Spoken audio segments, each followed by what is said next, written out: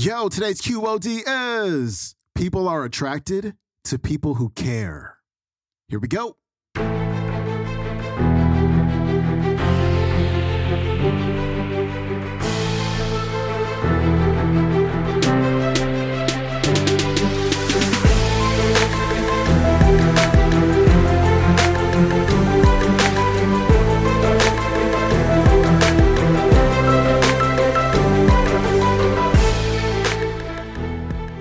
Welcome back to the Quote of the Day Show. I'm your host, Sean Croxton of SeanCroxton.com. We got Dr. Tom V. Morris on this show today. Kind of picks up where we left off yesterday when I was talking about, and Ed was talking about, telling young people that we believe in them. And what Dr. Morris is going to do today is share a story about what happened with a group of college football players, freshmen college football players, when he really showed them how much he cared. Tom Morris is coming up. I visited with a man about a month ago. He wrote me an email and said he read a bunch of my books and read most of them 2 or 3 times. Well, he claimed he read all my books. And he read all of them at least 2 times, sometimes 3 times. He said, they made a big difference in my business. If you're ever in Austin, Texas, let me know and I'll take you out to dinner. And I said, well, I'm going to be in Austin, Texas in, March 28th and 29th or 29th and 30th. He said, well, I'm in Dallas those days. Look, your stuff has really meant a lot to me. From a grocery store, I started a grocery store many years ago. And I started reading you many years ago. And the ideas that you've given me have really made a difference. And I wrote him back, well, what's your business? Whole Foods, the grocery store Whole Foods. The founder, John Mackey, founder and CEO of Whole Foods. And he said, if you can fly in a day early, you can stay at my house and I'll cook dinner for you and all this. And I thought, I want to see what's in the refrigerator of the CEO of Whole Foods. So I spent the night at John Mackey's house and so he's cooking dinner and he's, when he's talking about almost anything, he's like so calm. This guy is so calm. He's like the Buddha of food. He's just meditative. His wife is a top yoga practitioner and he just exudes peacefulness until you get him talking about business. Then you think you're going to see his hair catch on fire. This guy is so passionate about business, it's almost like sparks are flying out of his head. Anytime you talk about business, it's just great to watch. He's got the emotional commitment. He's got the passion. In fact, his first little grocery store, it flooded. All the merchandise was lost. He thought the insurance wouldn't cover it. He only had a few people working for him. And he said, Tom, I thought we were done for, except my people had caught my passion. And so they didn't even let the evidence even register. They said, we're going to make this work. And he said, that was the beginning of what's now 60,000 people, work at Whole Foods store, over 300 stores over the country. Passion. I learned this from the Notre Dame football team in the strangest way. All of a sudden, one year at Notre Dame, I got this huge teaching award, the most important teaching award they give out. And it was the last one Father Hesburgh gave before he retired. I got his last teaching award. I remember that evening in front of the whole Notre Dame faculty, I said, Father Ted, I hear that when you hired me, you said Tom Morris is the last guy I'll ever give a teaching award to, and it came true tonight. Thank you very much. And he was surprised. I was surprised. Not as surprised as I was 2 months later, August, when the new academic year started up. I looked around the room, watched the students. I'd always get to class early to watch them walk in the first day of class. More big freshmen than I'd ever seen in my life. 17-year-old kids walking into philosophy class, 6 feet 8 inches tall, 285 pounds. I called the athletic department for the first time in my career. How many varsity athletes do I have in Philosophy 101? I'd never had more than 8 or 9 in a class of 300 or 400 students. Oh, professor, you have... what was the number? You have 55 varsity athletes in Philosophy 101. Wait, do I suddenly have a reputation I do not want to have? Oh, no, professor, we don't put our athletes in easy classes at Notre Dame. We have a very different policy. What's your policy? We put as many of our athletes as possible in classes with professors who've won teaching awards, hoping that you guys will get them as excited about their academics as they are about their athletics. And you know what I said? I'm proud to be at a place that works like that. Give me all your athletes and I'll turn them into philosophers. Well, let me tell you what I learned real fast. 3 exams, 5 essay papers. On the first exam, we always had some Fs. Remember the old scoring in college? 0 to 100, 60 or below, failure, F. I'd always had, 6, 7, 8, 9, maybe even 10 Fs in a big class.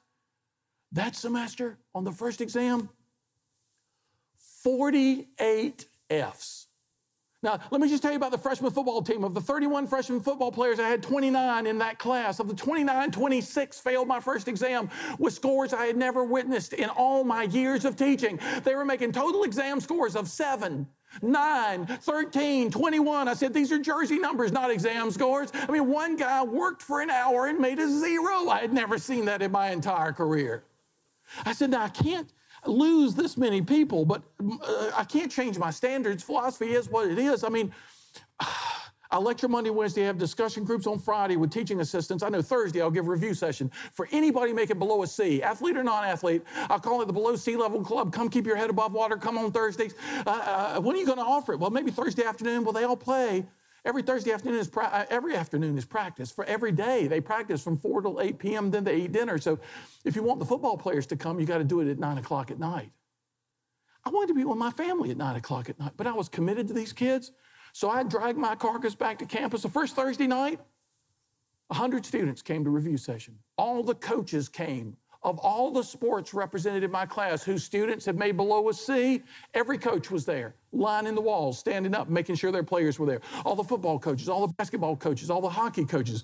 The tennis coaches didn't have to come for some reason. They had done fine on the first exam, but everybody else, it was really amazing.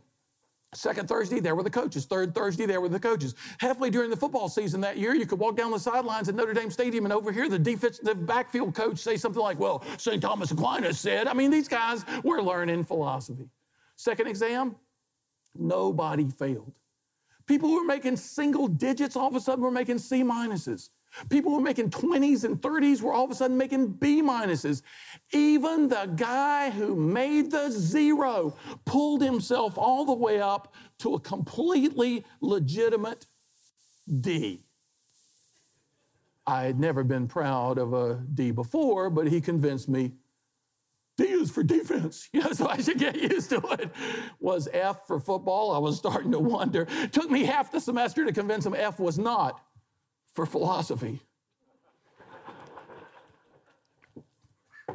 Knock on my door a week later. I'm an investigative reporter, professor from the Chicago Tribune, and I hear you got all the freshman football players in your big class. Well, I've got, most of them, 29 of them. I hear they all failed your first exam. Well, 26 did, and now I hear they're all of a sudden doing much better. Oh, they're making B's and C's, greatest come from behind in the history of Notre Dame football, never reported by Sports Illustrated. I'm so proud of these kids.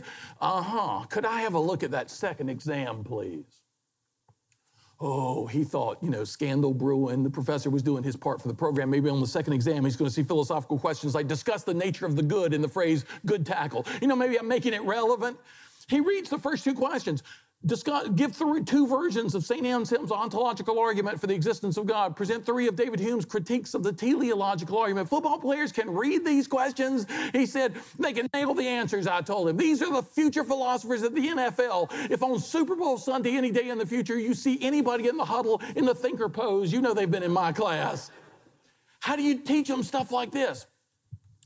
I asked the offensive center, how'd you guys turn it around? He said, Professor, it was you. I didn't make it easy. No. You came Thursday night when you didn't have to. You showed us you cared about us, that you were committed to us. Professor, that was contagious. We started caring about you and what you were trying to do. That's all it took. People are attracted to people who care. If you show up on your version of Thursday night, whatever that metaphorically means, you go that extra mile. You show a commitment. That's too rare in our world these days. People like iron filings to a magnet, like balls to a flame. People want to get close to that. People want to be a part of that kind of energy. People want to be passionate about what they're doing. You give them that, you turn it around. This group of students, they ended up everybody passed the philosophy course. Everybody ended up doing great throughout their 4 years. And then, in fact, that's the first group I ever spoke to on the 7 C's of Success, Thursday night review session. At the end of the semester, fall semester, I hope that they would use these principles in their classroom experience at Notre Dame. I didn't know they were going to use them in their athletic endeavors. But just to mention the football players, the very next season, they were the sophomore core of the team that won the national championship of 1988. Chris Zorich, who went to the Chicago Bears and then became a lawyer. Ricky Watters, who set a record in his day of Super Bowl touchdowns. Great players. And then to see people from other years, see the bus, Jerome slip on his Super Bowl ring, These guys know Plato. These guys know Aristotle. And people say, yeah, but I'm not working with Super Bowl champions of the future every day. It's just, every day's work is about like every other day. And the emotional fireworks are not going off all the time. Let me share with you a really important cosmic principle. I call it the dual significance principle. It says every job productive of any good can be given a trivial description or a noble description. Ultimate motivation requires that we have in our own minds really the noblest possible conception of what we're doing. Help the people around you know how you are helping the families like mine in this country. You are impacting so many people's lives, so many families' lives, so many communities' lives. You are making such a difference that, the daily grind can make people who work for you forget this, right? Because they know they got to do this, they got to do that. The urgency of the immediate, the immediacy of the urgent, and yet make sure people know the big picture. Y'all make a difference for people. Y'all make a difference in the quality of their lives. Never let people forget that, because you know what? Now psychologists are rediscovering the importance of what they call intrinsic motivation. You've known this for a long time. Money only motivates so far, right? But when people really believe in what they're doing, when they know the nobility of what they're doing, when they have a vision for what they're doing, man, you can't stop them. You cannot stop them. That was Dr. Tom Morris. His website is tomvmorris.com. Check out today's entire talk on YouTube. It is called True Success, The Art of Achievement in Times of Change. I'm out of here. I will see you tomorrow. Pick up your QOD merch at QODmerch.com. I'll see you tomorrow. I'm out. Peace.